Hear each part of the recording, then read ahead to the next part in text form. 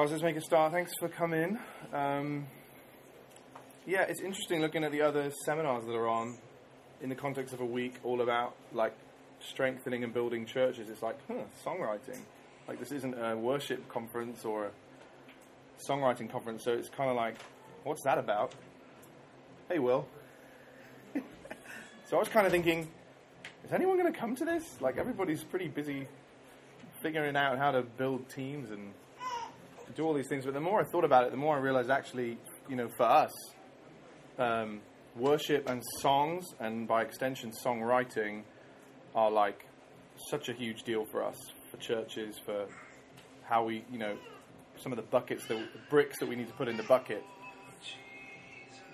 Little cameo there. Found the page.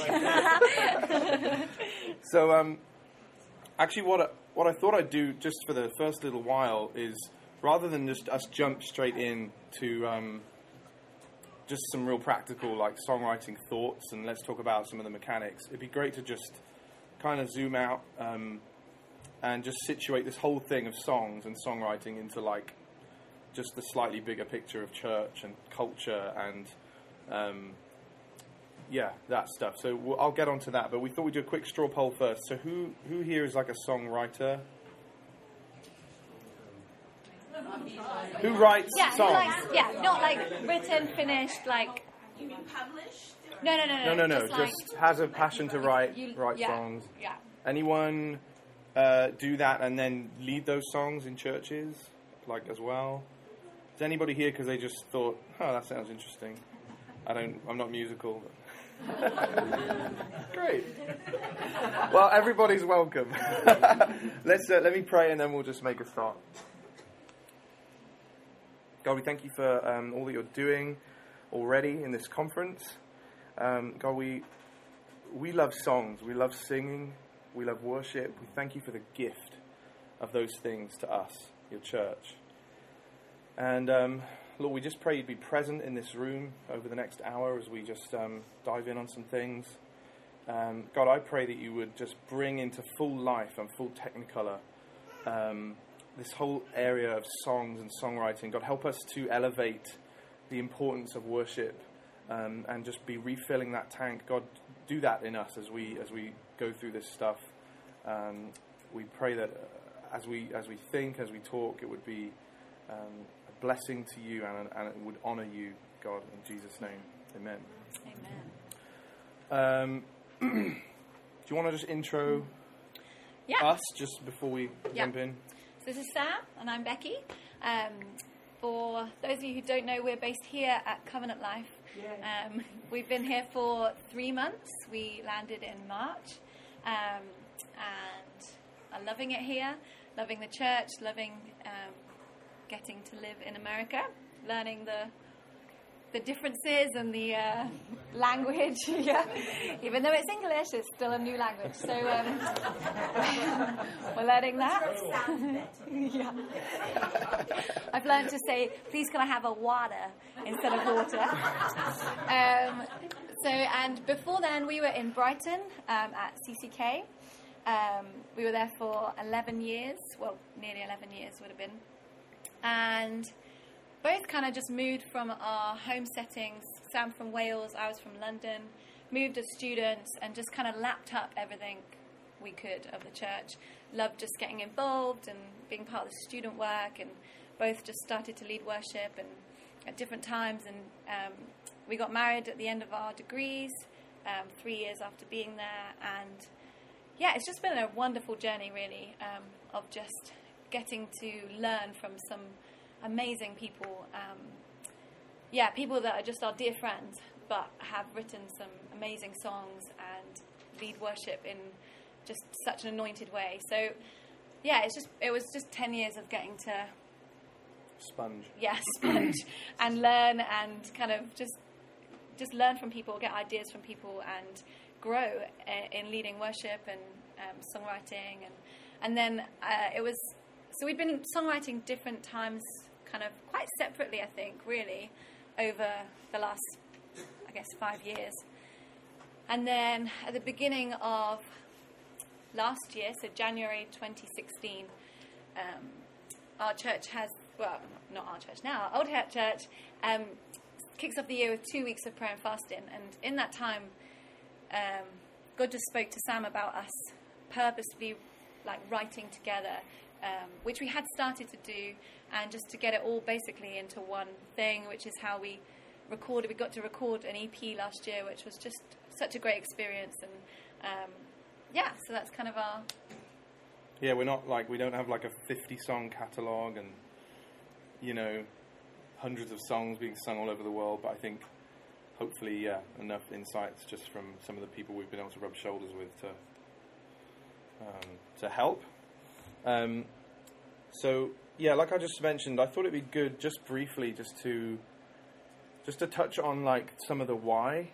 Why are we singing? Why are we worshipping? I think that's we sing every time we gather, pretty much, and I think, but we don't always have the tank full in terms of the why. And so I just thought it'd be good to just put some rocket fuel in the tank and really talk about the why in order to just frame the how a little bit, because I think so at worst we can kind of it's just a chunk of time in a meeting. It's just some singing. It's just what we do.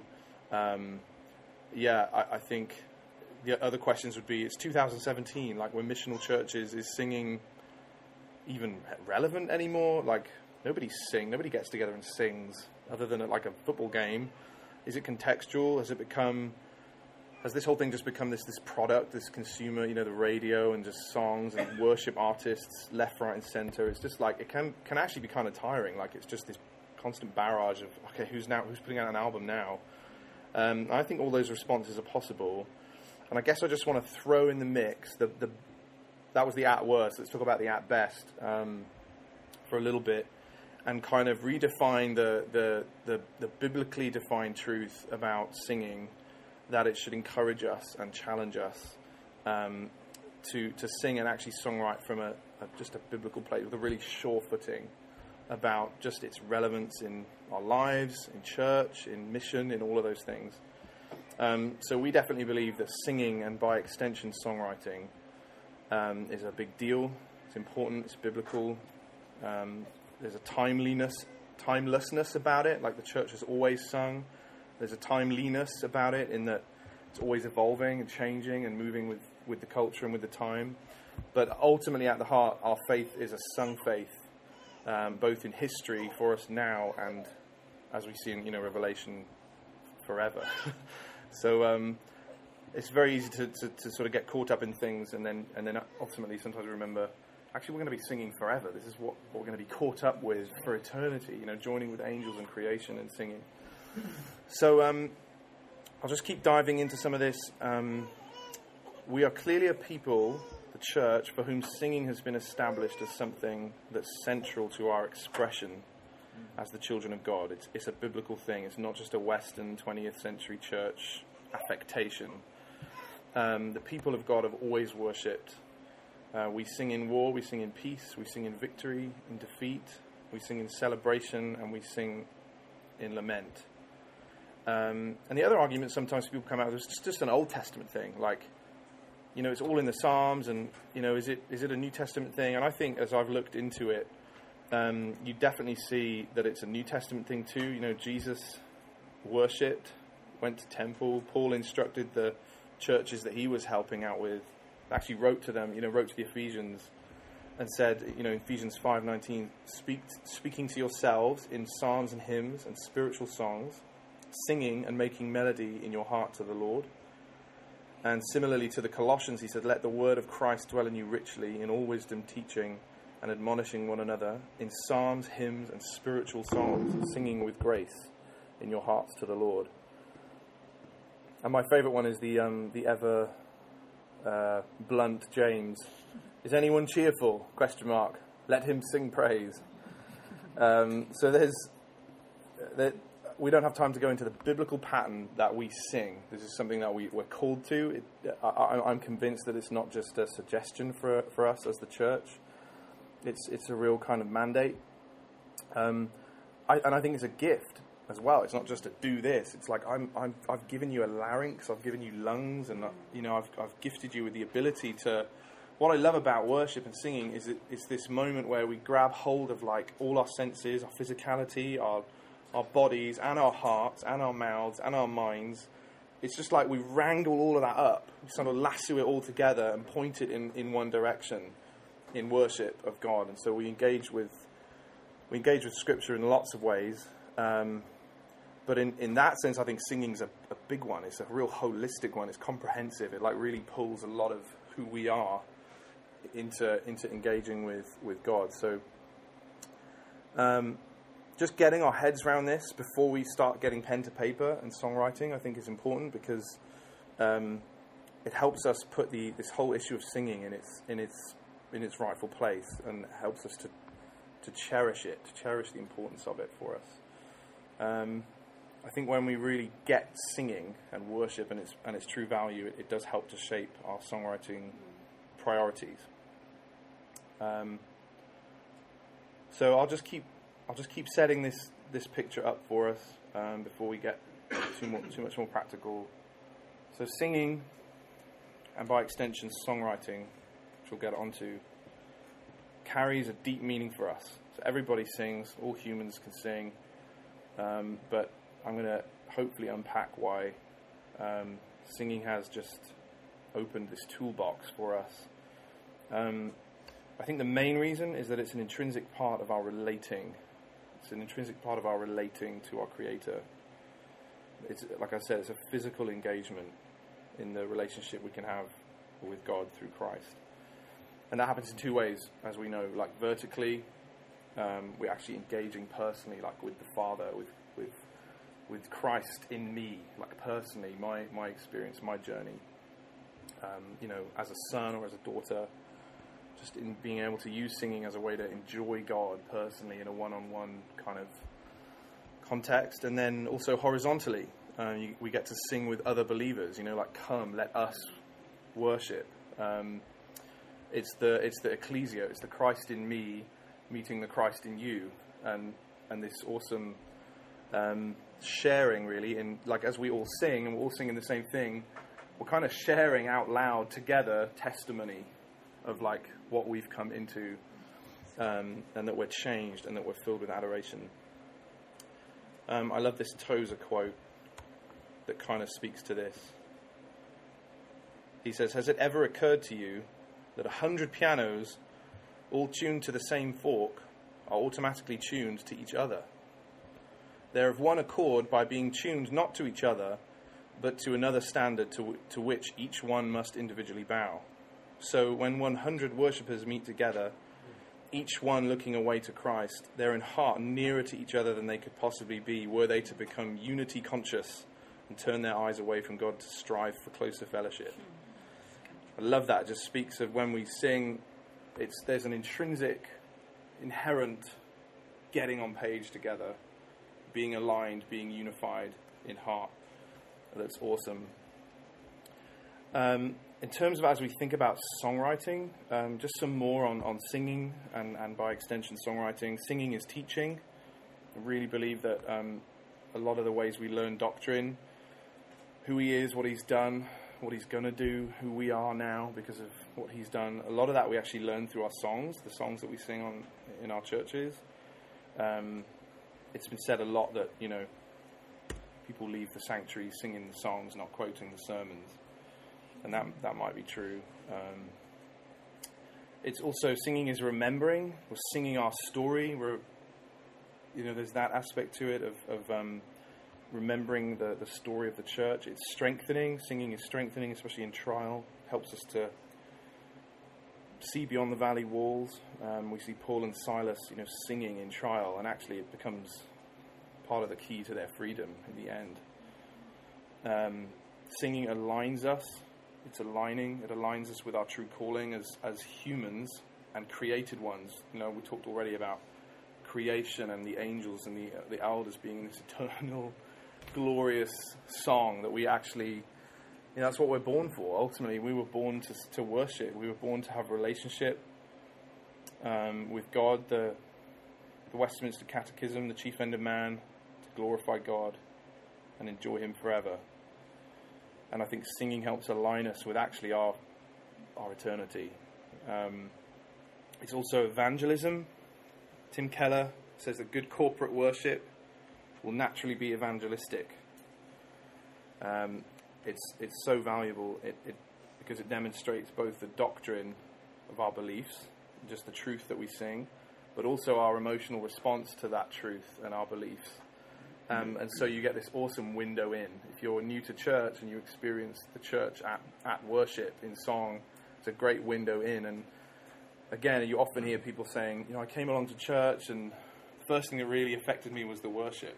They haven't understood some deep, profound theology, or they caught bits of the sermon that made sense, but ultimately they're like, I just cried when worship, I just can't understand it, something happened, So often the heart comes in through worship and then the head follows later on. And lastly, but for now, it's weaponry. There's a spiritual warfare aspect to singing. Again, we see that as a biblical pattern. Marching around the walls of Jericho, singing, worshipping, blowing trumpets. In the end, they fall down. And I love it as well in Chronicles, Jehoshaphat, the king. We actually see a story there of him sending out his musicians to battle first. And yeah, it's weird, even thinking about like armies more recently in the last few hundred years. It's still the fife and drums, that go out at the front. I think that harks back to something that's part of that spiritual warfare aspect of singing. So, yeah, I think, we're all on the same page on this. A lot of this isn't new, but I think it's healthy to keep throwing that foundation in as we, position ourselves, especially just to think about culture and millennials and worship and singing, and things are moving on, and do we sing more? Do we sing less? Do we get more charismatic, more this, more that? I think it's just like, let's just keep looking at what the Bible says about singing and worship, and I believe it's something we need to hold on to and keep cherishing. So we don't want to allow this foundational thing to become like hurried or just a side, perfunctory kind of side thing. Does all that make sense? Yeah. Tracking so far? So because I think anytime, we come towards songwriting as a bit of a mixture of like, sometimes it's real passion, like I've just been given a song, I just have a heart to write this thing down. Other times it's like, for us, we've had seasons where it's like, okay, we've got an event coming, we've got a conference coming up, we know we need to bring songs to this event, so there's a real pragmatic, like, let's carve out a day to like actually get into the craftsmanship, or the sort of the more diligent sort of, we just know we need to write, so let's just set time aside. And I don't consider myself a songwriter in the sense that I know guys for whom like it's like they will carve out a day a week, 2 days a week. They just know it's their calling and their passion, and I love that. It's challenging. So, but every time I do that, every time I come in either way to sit down and write a song, I think having some of that stuff in the back of my mind helps. It just helps. Almost becomes a bit of a checklist, as we're putting words on paper. So hopefully that helps. So I'll hand over to Bex just to share a little bit more. Yeah. So I think with all of that in mind, like carrying that forwards, just a few practical thoughts and tips on. I mean, we're really talking about like our experiences in writing for the Gathered Church. Well, you've written some other things, but so just kind of take it in, take what we're saying and adapt it to what you feel like you write for and feel called to do. But thinking also about our cultures and how they're changing all the time. So we've obviously come from Brighton, which is completely different to Gaithersburg. I mean, if you've only been here a few days and you've had a chance to visit Brighton, it's so polar opposite. And so one of the things we've spent the last 3 months doing is working out, like, okay, what is this culture? As we come to write more songs, what is it that we need to write for the culture here in in America, and how, I guess cultures are being shaped by so many different things. Some cities are there 10 years before other cities, and so we always are thinking about that, thinking about what is going on in the culture. We also know that we're a set-apart people, and so the culture, although that we, being part of it, we can get alongside the culture and help it bring non-believers into our buildings and churches and stuff.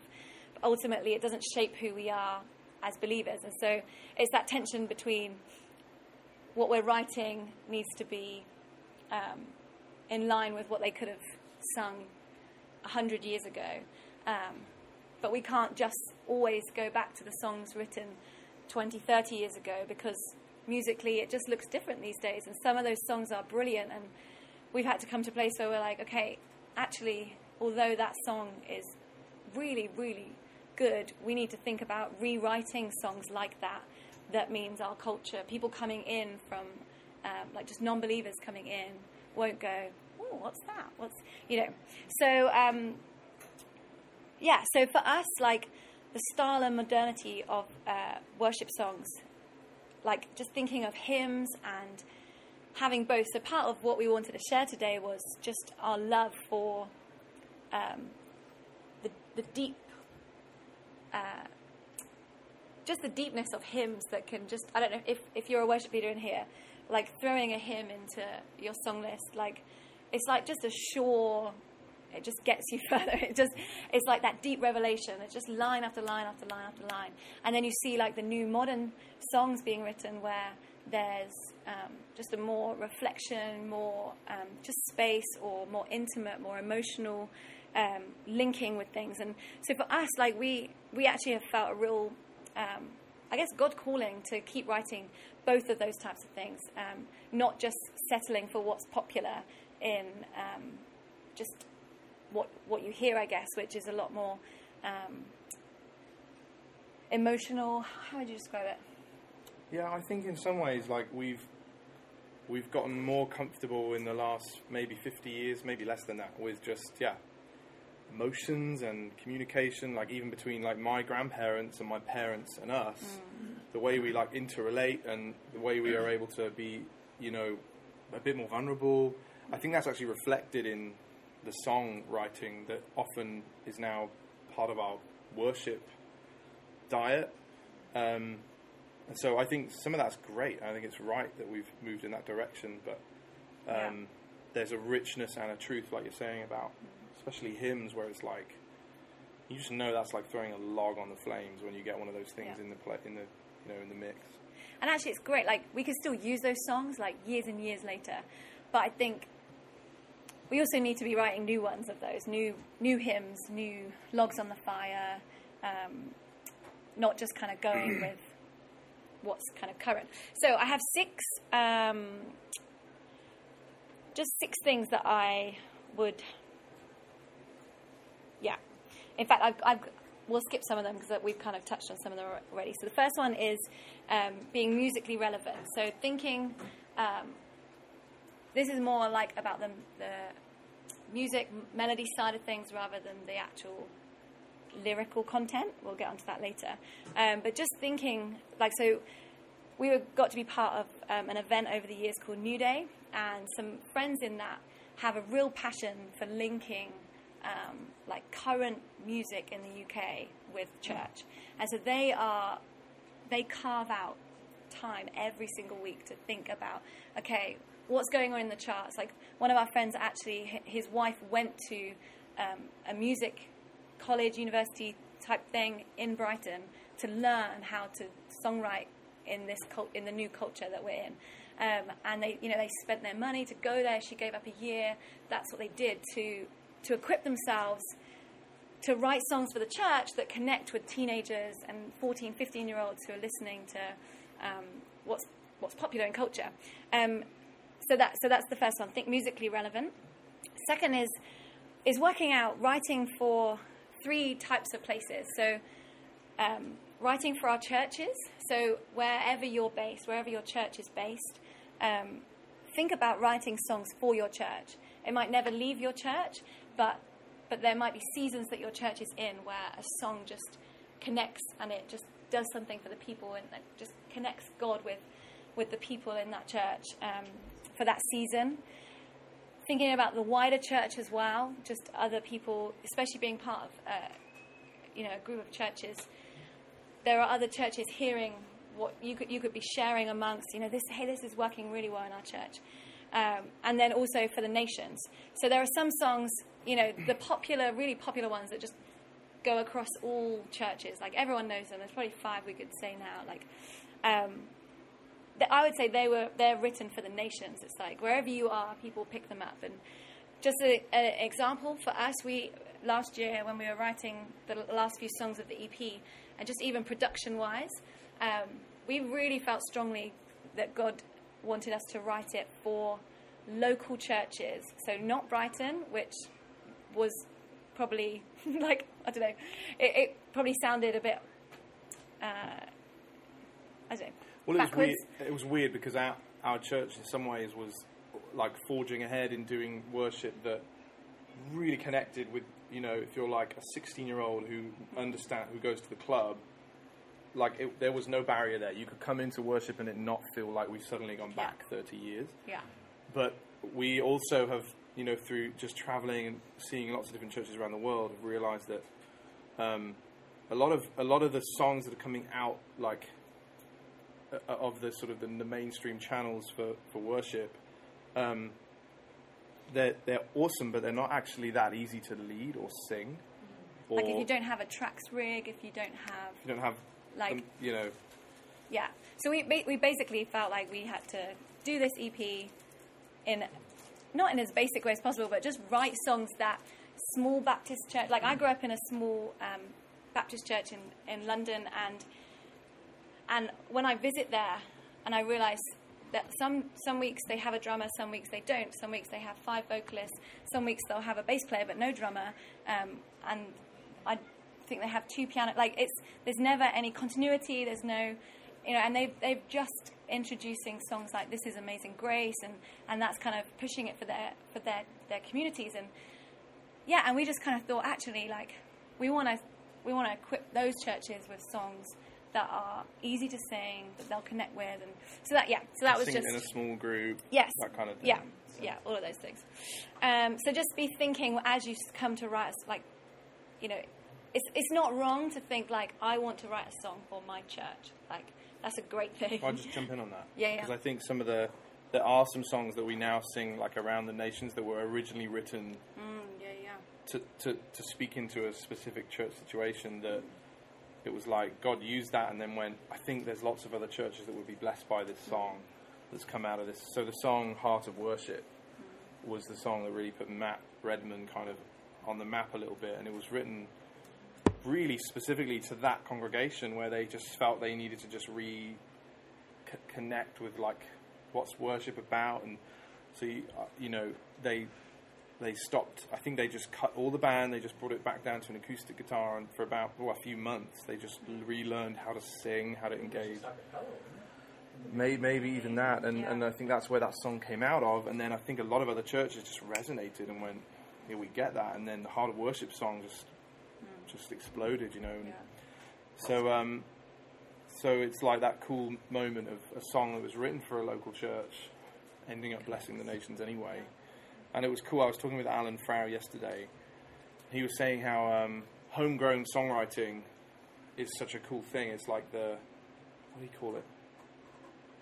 He said it's like the rhythm section, like in your army, or the rhythm section in your church, are those like homegrown songs that kind of accompany your story and your journey together. So there's a really unique, sweet thing about that where it's like, you know what, this may never get sung outside of our church, but for us there's like a really cherished, sweet thing that we just own and love. So 3 I've already kind of touched on, but it was don't just go with what feels popular and current. Think through so especially if you're a worship leader, this might resonate more when you're coming to think of songs and you're like, I just need a song that says this. Like if there's a gap, write one. Like that's, yeah. There's Yeah, look at what's not being sung as well. rather than just what's being sung. Because I think we can sometimes be inspired by what's being sung. But it's, okay, where are the gaps? What's not being sung that is true about God and the gospel? And write those songs. So number 4 is theologically sound. Use scripture. Like, just use scripture as much as you can. Look at new ways to say things, but keep it true to scripture. And so if it's been said 1,000 times and you try and find a new way to say it and you can't, just say it again. We had a moment when we were writing one of the songs for EP, and I was like, do we have to say that line again? Like, it's in every single worship song. And we talked through what it meant. We talked through, like, just other ways of saying it. And it was like, no, like, the Bible says it the best way possible. So we're just going to use that scripture again. And so What line are you talking about? Oh, it was one in Emmanuel. Oh, okay. And then also, once you've written a song, like test drive it on people, whether it's just saying, hey, can you just listen to this song and, tweak it for me, or just help. Like, so an example, this, you don't have to look this up, but there's a song that we wrote called Come Lord Jesus, and we thought it was finished and led it on a Sunday, and as we were singing it, we both kind of half-heartedly in the third verse kind of lost we kind of were like, So it says, come Lord Jesus, King of heaven, and originally it was, claim your victory, and then it carries on, and then it was, every tear will be forgotten. And when we got off from leading it, and we just kind of looked at each other and were like, claim your victory. Like, he's already claimed the victory. Like, he's victorious. So it was come in victory. Like, just come in. You're victorious. So that was just a tiny little lyrical change that I don't think would have changed if we weren't kind of corporately singing it. And then every tear will be forgotten. A family in our church had just lost their 9-day-old son when we were singing it, and I looked out actually at that moment as I was singing it. Every tear will be forgotten. And although, like, I don't know, you can argue either way, and I just thought, I don't want them to feel like their tears are going to be forgotten. Like, so we changed it to every tear will turn to gladness. It's like, actually, your tears aren't going to be forgotten. That pain, whatever way you want to look at it scripturally, it was like, actually, I want in that moment for them to feel lifted, that actually their sadness they'll be glad in the Lord. So just even when you think something's finished, just be open to tweaking things. Yeah, Redmond says a cool thing, write with the door closed, and then write again with the door open. So just that picture of asking someone in to the situation, to just speak into it. Yeah. And on those lines, actually, I think it was someone with just a better sort of, just more of an antenna for theology, was like, I'm not sure it's helpful to talk about, like, to claim that tears will be forgotten. Like, there's going to be, like, Jesus has scars, like, so we just realised we were on theologically kind of slightly thin ice. So let's just go solid here. Let's make sure that's really strong. Yeah. So that was a helpful example of that yeah. moment of just letting someone else in and having the humility to go, yeah, actually, fair enough. And then, so the next one, number 5, is gospel truth. So we've already kind of talked a bit on it, but there's, again, one of the things that Matt Redman speaks a lot about is revelation and response, kind of breathing in, breathing out. So some songs are just all breathing in, like lots of hymns are like that, where it's like just that great, and then you need to kind of let out some praise. And then some are all just the response, all just the praise, and then some are both. So I think it was just, I guess this point was just to be aware of that when you're writing. Like, do we need some more revelation in this? Will this be helpful to be more responsive? What am I trying to say with this? Do I want this to be a journey song, a story song? There's lots of ways, and it's okay if it just sits in the response category. Like, it doesn't have to have revelation. But it's thinking about that kind of, where you would be able to use it in a song, in a song list, I guess, in the corporate setting. I think we're trying always to, I just like balance. I love both. I love songs that just respond and just say, I'm so in awe of you. I'm so glad that you're my king, and a real kind of personal thing. But I love the truth. You can't have one without the other.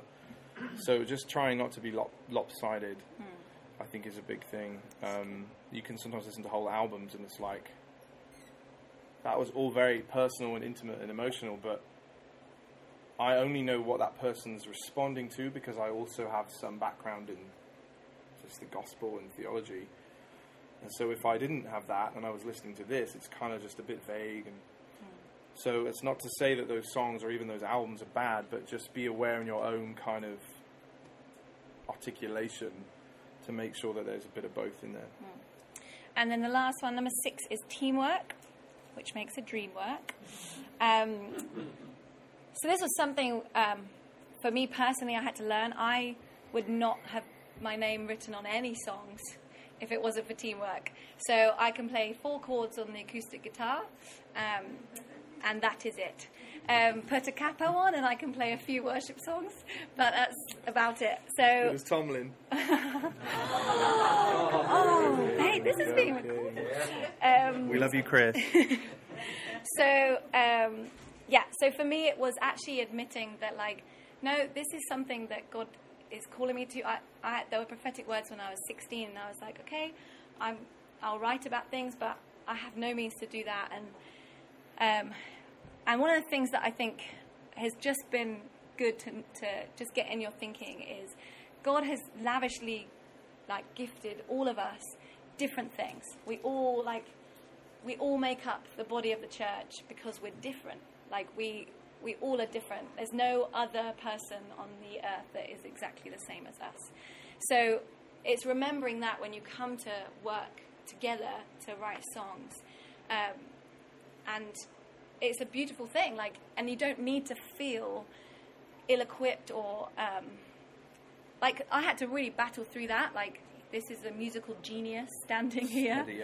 No, it's true. He's so gifted musically, and so coming to write with him, I was like, oh, I have nothing to bring, but maybe some lyrics and maybe some idea, and it was no, I've been given, deposited from God, different things that he doesn't have. I'm different to him, and together, we can write songs that wouldn't be written if we didn't work together. And again, with New Day, we would do that. We tried to write every week for a season of time, and it would be okay, this week you in a room, and we'd make sure someone could play an instrument in there, and there was some kind of divvying up of different abilities, but of what you can bring to the table. But it's actually some of the songs that we wrote would not have been written if all 4 people weren't in the room. Whether someone wrote all the melodies, someone wrote all the lyrics, and then someone just stood there going, yes, I love that. Actually, genuinely, it's a joke, but Sam wrote one of our songs with Matt Redman and another guy called Nick Herbert, and we joked about it, but if Sam and Matt had been in a room together, kind of just inward, Sam writes very inwardly, and so Nick is just so enthusiastic and so encouraging, and having Tigger in the room. And so it's actually, would that song have been written if he wasn't in the room? Would they both have gone, not sure about that, you just don't know. So I think, know your gifting. So for me, I had to realize I love lyrics. I love theological lyrics. I love looking, okay, what does that say? How can we say it different? How can we say it in this way? What is the journey? Just thinking lyrically. I don't ever write melodies. Never written a melody. And it's being okay with that and finding someone who's great at melodies and working together. And then you get to write songs, basically. Yeah. Can I just underscore that? I don't know if you've ever heard the story of how Mary Did You Know got written. I did not. Mark Lowry, who sang with it, gave their vocal band, wrote the lyric. He just wrote this verse down and handed it to Buddy Green and said, see if you can do something with that. 3 days later, he called him and sang it to him on the phone. Done Yeah. deal. Love it. Yeah. Yeah. That's And I perfect. think Yeah. It just, it's an There's- amazing song. Yeah. and there's been this paradigm that's been slightly elevated, maybe, of like the singer, songwriter, worship leader, producer, all in all thing. And then you're trying to say to your like 17-year-old worship intern who you're discipling, like, this is the model. And it's like, no, actually, that's a rare thing. Some of us are great songwriters. Like a lot of the people that we wrote with on for New Day on those songs, they were awesome songwriters, but not worship leaders or even singers. It was just like, that was their gift. So it's like, but you see that reflected in, you know, Elton and Bernie Taupin and Rodgers and Hammerstein and these collaborations of people where they each understand their gift, they each understand their deficit, but as they come together, it's a beautiful thing. So we're going to do a quick case study on 3 songs, and then we'd love to try and get a bit of Q&A. So we'll whiz through. So if you have the bit open, we're going to look at the song I Believe. So this is like a song that we would put into the, like, what did you call it? Like the deposit. Like, so we actually sat down to finish writing a different song, and Sam then started, he just went, I believe that you are God. Like, it just kind of fell out. Not the whole song in one go, but just the idea of it.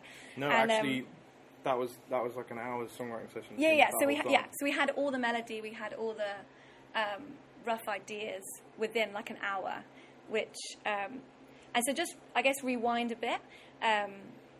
We had just from 2014 July until 2015 July, we'd had like a year of just a lot of journeying in pain and disappointment, or prayers that kind of we just hadn't seen answered.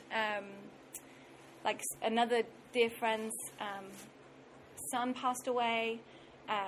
We had our house kind of not taken, like it wasn't ours, but like we were evicted. But it wasn't ours really. But it was like it doesn't matter. I won't bore you with the details. But it basically was like just a season of just rugs being taken out from under our feet, lots of work changes, a big family situation. Like it just sent us into this like whoa. And I just felt clearly God say to me, you need to write about what you've learned write about the last year. Because we were coming up to the summer and it was like, where are we? Like, we were having to write songs for New Day and I was like, what do we have to say? Like, where are we with God right now? And actually, we were in a place of still disappointed. Like, we still had prayers that hadn't been answered. And, and so I shared that with Sam and a few weeks later, he said no. I'm not in the mood for about 9 months. No, it was a few weeks. So then once that kind of came out, we then went back and sat down in our lounge. We had no instruments around us. And I just said to him, right, I've got my pen and paper. What have we learned this year? Let's talk through the year. What has God shown us about himself, his character?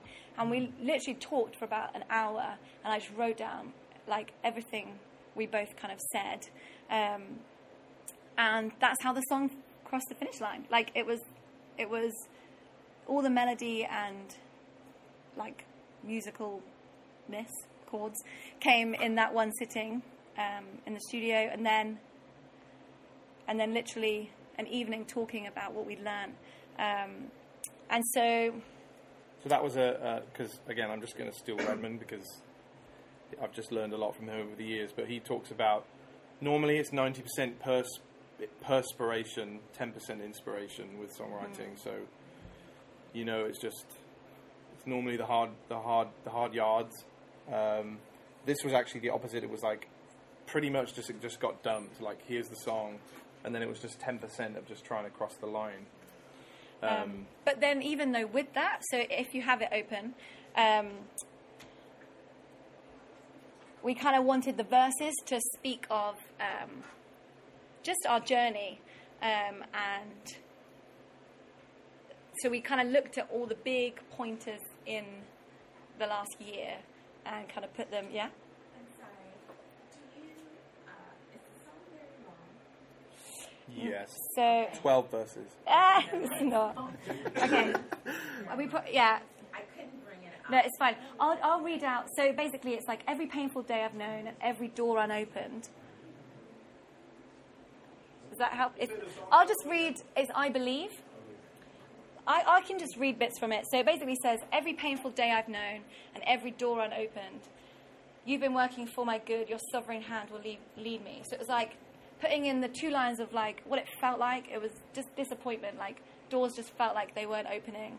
But then going back to truth, Right. he is sovereign. Even though those doors felt unopened, this is the truth. He's sovereign. And then the second verse is, help me now to lift my head through prayers that seem unanswered. I have seen your faithfulness and you have never failed me. So it was like, just actually going quite like bluntly into actually these prayers seem like you haven't answered them. I think the lyric was slightly different at one point, and a friend pointed out to us, those aren't unanswered prayers. They just seem like they're unanswered. So that was quite helpful. Like we changed that lyric into actually it's just prayers that seem unanswered.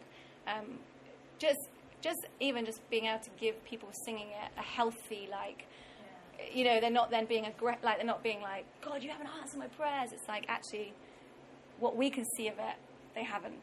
It's not gone our way, basically. How we would like to see them answered.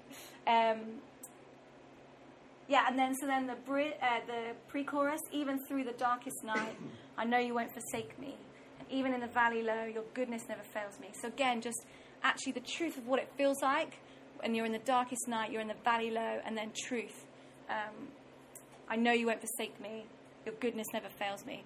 So for that, I think we just really felt like we didn't want it just to be this like song that just talks about disappointment and pain and suffering. It's like actually that's a real thing that we've experienced, but God has been good to us. And so then we got to the chorus, I believe that you are God when all around gives way. I believe that you are God. Your goodness never fails. So it's like basically what we learned was he's still God and he's still good regardless of what happens. And then the bridge, mid-8, I will trust you and surrender. You are always good. You are perfect. You are faithful. You are always good. And that kind of just felt like a deposit of like trying to put hope into people, like actually, and it's actually at times friends have said to us like, they're quite strong words to say, framed in that song, like, but I will trust you and I will surrender. I will surrender the unanswered prayers. So I think, I guess just try to case study it, like walk it through. We didn't want to just stay in the valley. We wanted to sing a song that was true, that brought hope, and do you want to talk about? Yeah, just thinking on that one. Often you don't do these things intentionally. Sometimes you do, but then like when you look back afterwards, you realize, oh yeah, cool. It's got some truth. It's got some like revelation, but then it's also like the bridge is just a response, just like a heart cry. I will trust you and surrender, and you kind of go, oh neat. And I wonder because so here I am to worship. That's my like favorite version of it's a classic model of the revelation response thing actually working out. It's like light of the world. You step down into darkness, just truth. So here I am to worship. Here I am to bow down. Like it's revelation response. It's ideal for that, and it's also over like 3 notes the whole song. So it's just genius. But I wonder whether Tim knew that at the time, or afterwards has had it pointed out and gone, oh, cool. So that's one of those. We should probably go quickly. Yes. That one was just the 2 of us, and it was also the inspiration with a little bit of perspiration. The song I Am Blessed was kind of the opposite, like 10% inspiration and then 90% perspiration, and kind of just months of like back and forth, and just put it on the shelf. And So that started out as a really intentional songwriting session with two other guys. One was Matt Redman, and the other one was a guy called Nick Herbert. And this one's a great example to me of just that kind of making an intentional decision, like, yep, let's just get together. Let's find a time, book it out, find a space to write in and do it and see what fruit comes. So it's been really cool to be a part of that kind of a model as well.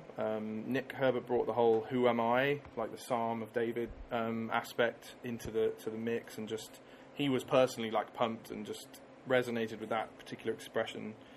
I think I'd already written the verse melody, and that was like I brought that to the mix. And so one of the things I've learned when you write with other people is just come with a little like goodie bag of ideas, so that when someone goes, "Hey, what have you got?" it's like, well, so I didn't want to do that, especially because Matt was in the room. It was like, bring something, you know. So I'd written the verse already, and then we kind of melded that together. And originally the chorus of the song was, now I'm giving you my life, I'm giving you my all. Yeah. That was the chorus. And then it kind of just, it was like, okay, great, we've run out of time, let's go. And then really over the next bunch of months, there was lots of back and forth, trying to tweak, trying to work on it. Life takes over. And then one day out of the blue, Matt sends me like a voice memo on my phone. He's in an airport, so it's like, beep, beep, sorry, that's a cart going by, you know. And he's just had this idea for a chorus, I am blessed, I'll never let my heart forget. And it was just like, that's a chorus, that's a great chorus. Let's bump what was the chorus to become the bridge. And again, neat looking back on it afterwards, it's like the chorus is like, again, just a real moment of personal response. Like, now I'm giving you my life, I'm giving you my all. And it's great to sing that after you've already sung the slightly more packed, kind of breaking down some doctrine, you know, faithfulness has found me, all of that stuff. So, that was a cool kind of experience to see it all come together, and also a picture of, I think, the way it works a lot nowadays with songwriting, where it's like emails and Skype and voice memos, and like we were in the room once, and then after that it was all done just with emails. So just make use of those tools, I guess. And then we'll just really quickly touch on a song called Emmanuel. This one is just basically just to say we nearly scrapped it quite a few times.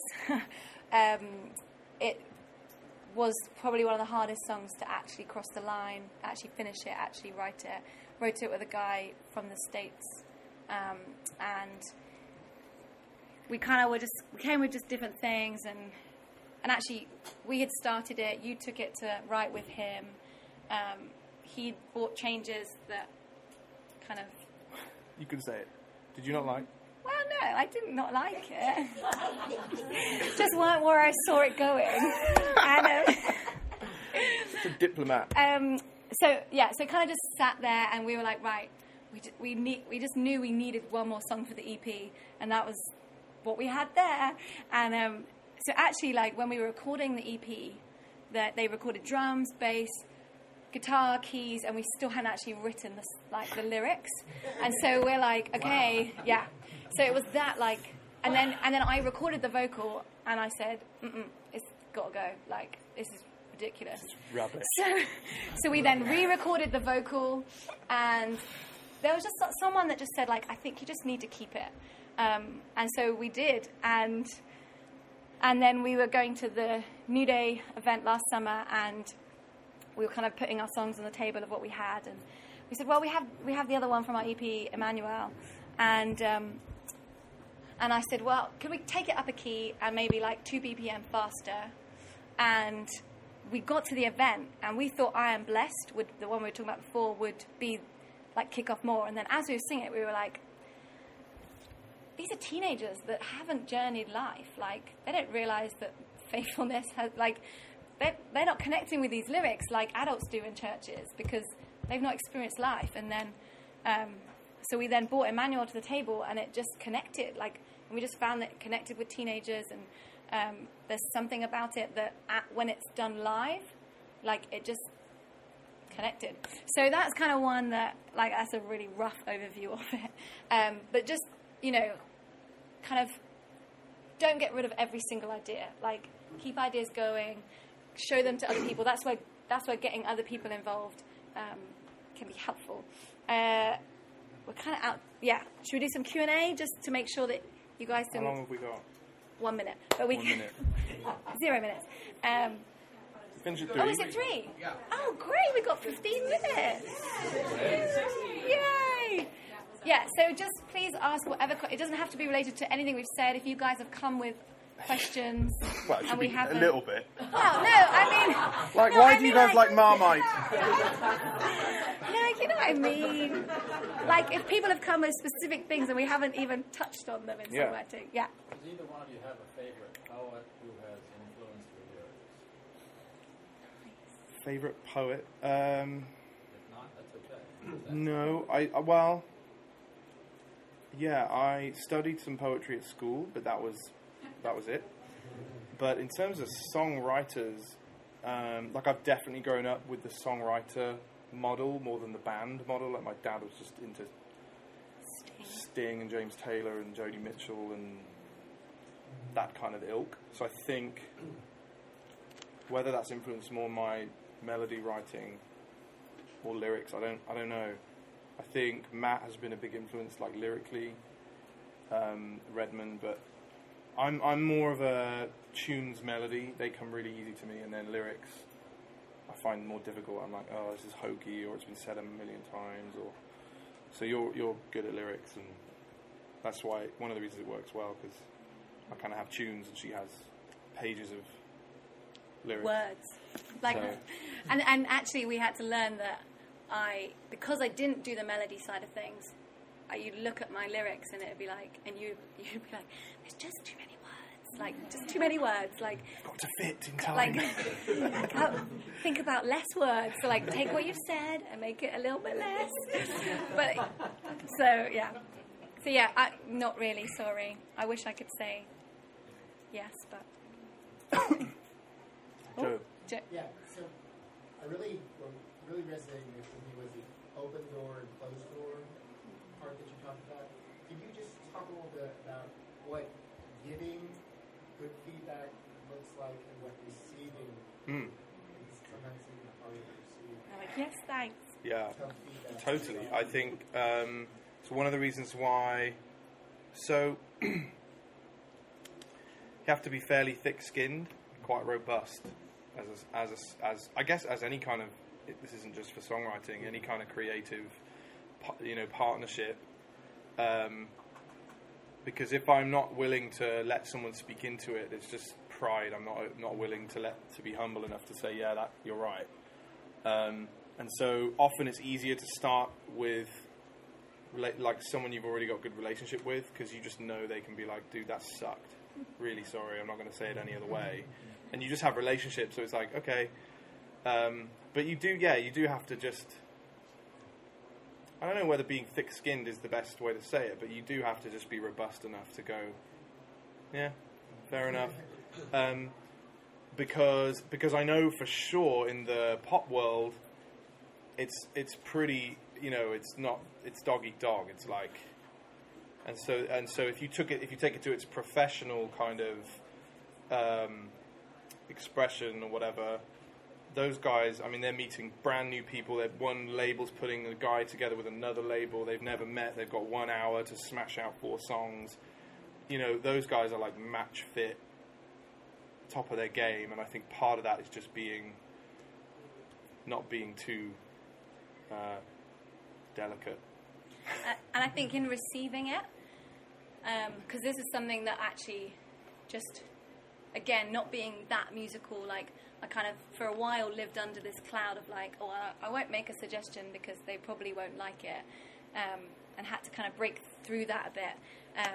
And it was really like, this goes to so many areas. I had to learn it in my worship leading and just general life, is that actually, like, that song doesn't define you. Like, that's not who you are. Like, who I am is God's daughter, who he loves, and if my lyric isn't liked by that person, It's okay if my so what?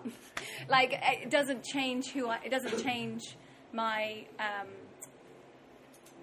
value. Yeah, it doesn't change that. So it's having that, and then which then helps you go, hey, I've got this idea.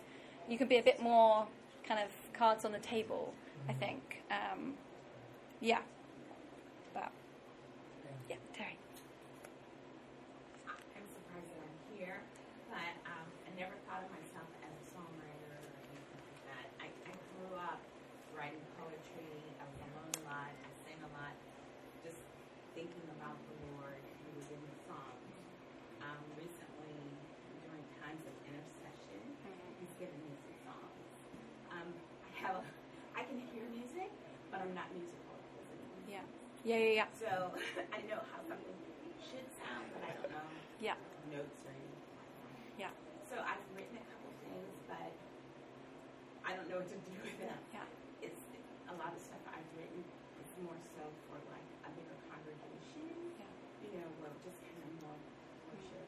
Yeah. So anyway, Yeah. is that something I should Yeah. show you? So that's where I think finding someone who can help turn those into like the product of a song, whether that's someone like Sam or just someone else who can hear what you're saying and singing and turning it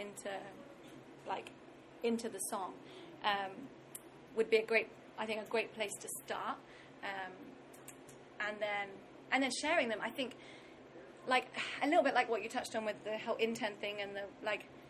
It's easy for people to think that songwriters are the worship leaders.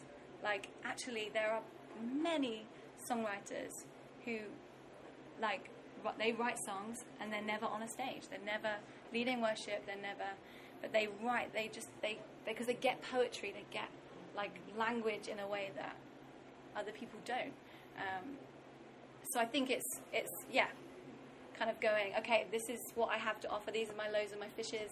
I'm going to take them to someone who can help, and then take them to the guy in charge, or you know. But what I love on that too is that you've touched on something that we didn't, which is songs that come out of yes, prophetic worship, Yeah. intercession. yeah, So we've done songwriting like retreats where the first whole day or maybe the first session is just 3 hours of just singing together. No plan, just guitar, and you just worship, and people can just bubble away and come out with their own songs, and it's like in the moment and prophetic. And Yeah. some of those songs then become a great like chorus or like a hook and then for a song. at the end it would be like, okay, we're now going to split what prophetic songs came out, who connected with those prophetic songs. Right, you're a team, you're going to finish that song that someone started. So yeah, I just love that. yeah. Can you talk some about some of the new instruments or maybe software, an iPad or whatever, that can facilitate those of us who don't really have a musical instrument skill, but Yeah. want to be able to release some of that creativity? Yeah. Yeah, so I think I would often point people to GarageBand, because they've just done like some genius new things where it gives you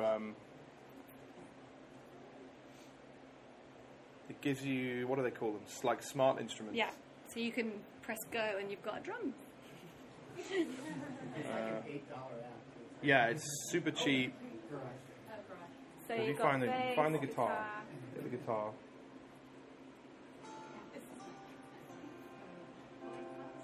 But that's what Apple Why don't you play something actually though? Nice to the ear. You know, you can. Never know where people. Well, that's autoplay. Well, that one. And then there's autoplay. That one's just playing for you.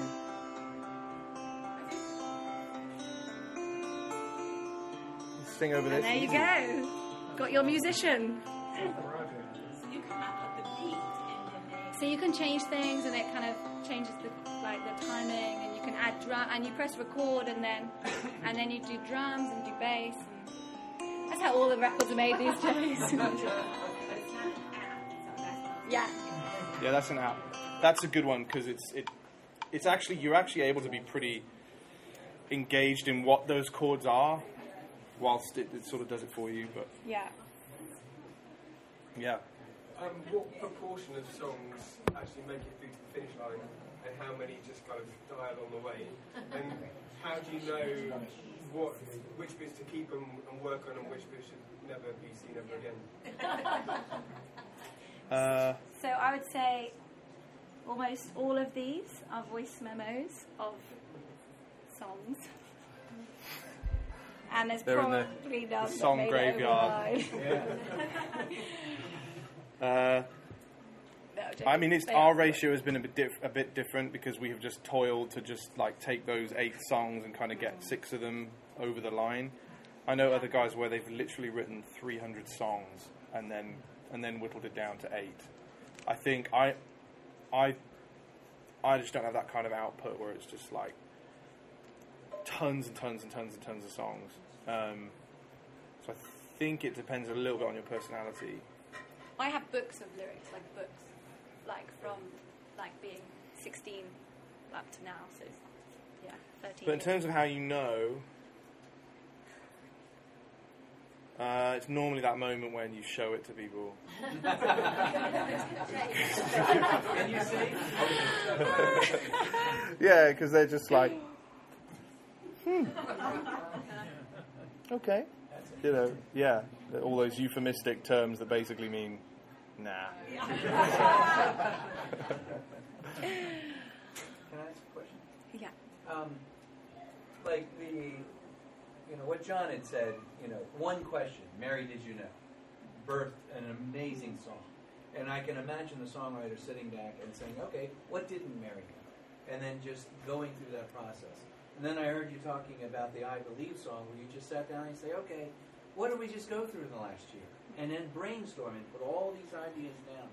And so it seems as though, because I've never written a song, but I have a heart that wants to express itself. And I don't speak in tongues, and I want to say things and I don't know how to say them. And I think I'm supposed to be doing some through song. And so I don't want to get wrapped up in the the fine tuning of the song. I think I need to just get some guidance on how do you get the bulk of it down before it turns into like the polish thing. Yeah. Because I can get down and I'll start trying to polish lines, and I never actually get to the whole point of the song. Yeah. So it sounds like you go from the big idea and kind of massage that down to, and then distill it into very concise words. Is that kind of how I do it? I would say one of the things that I've learned is I love I don't know what you call it in different countries, but spider diagrams and mind maps and the web.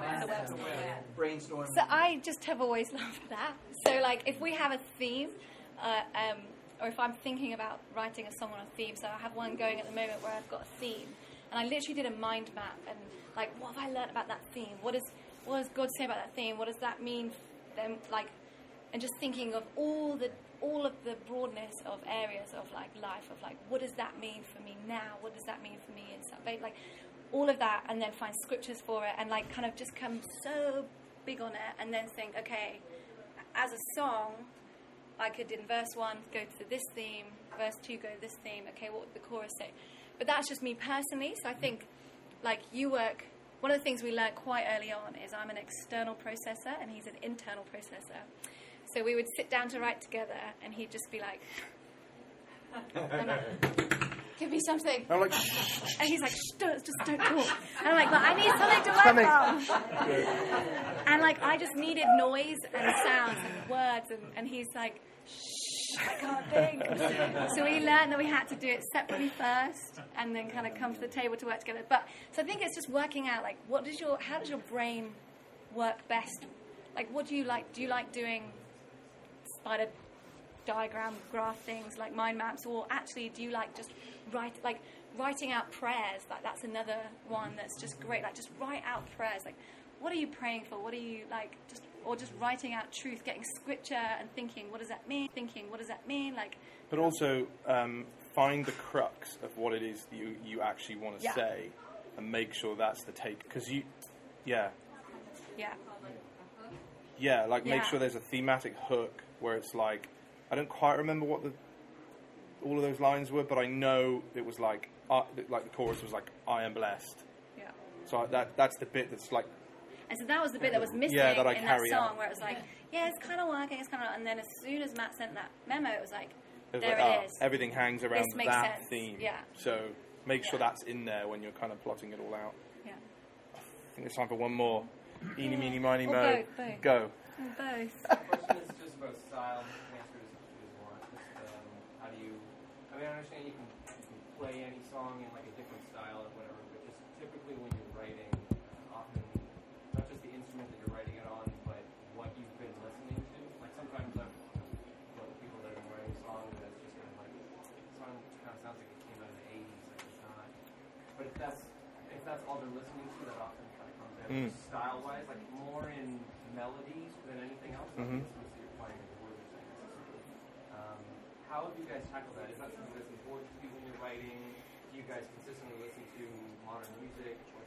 I think we've gone through seasons of feeling like really burdened to try and make sure it's like contextual, and then going, do you know what? We just need to sing this.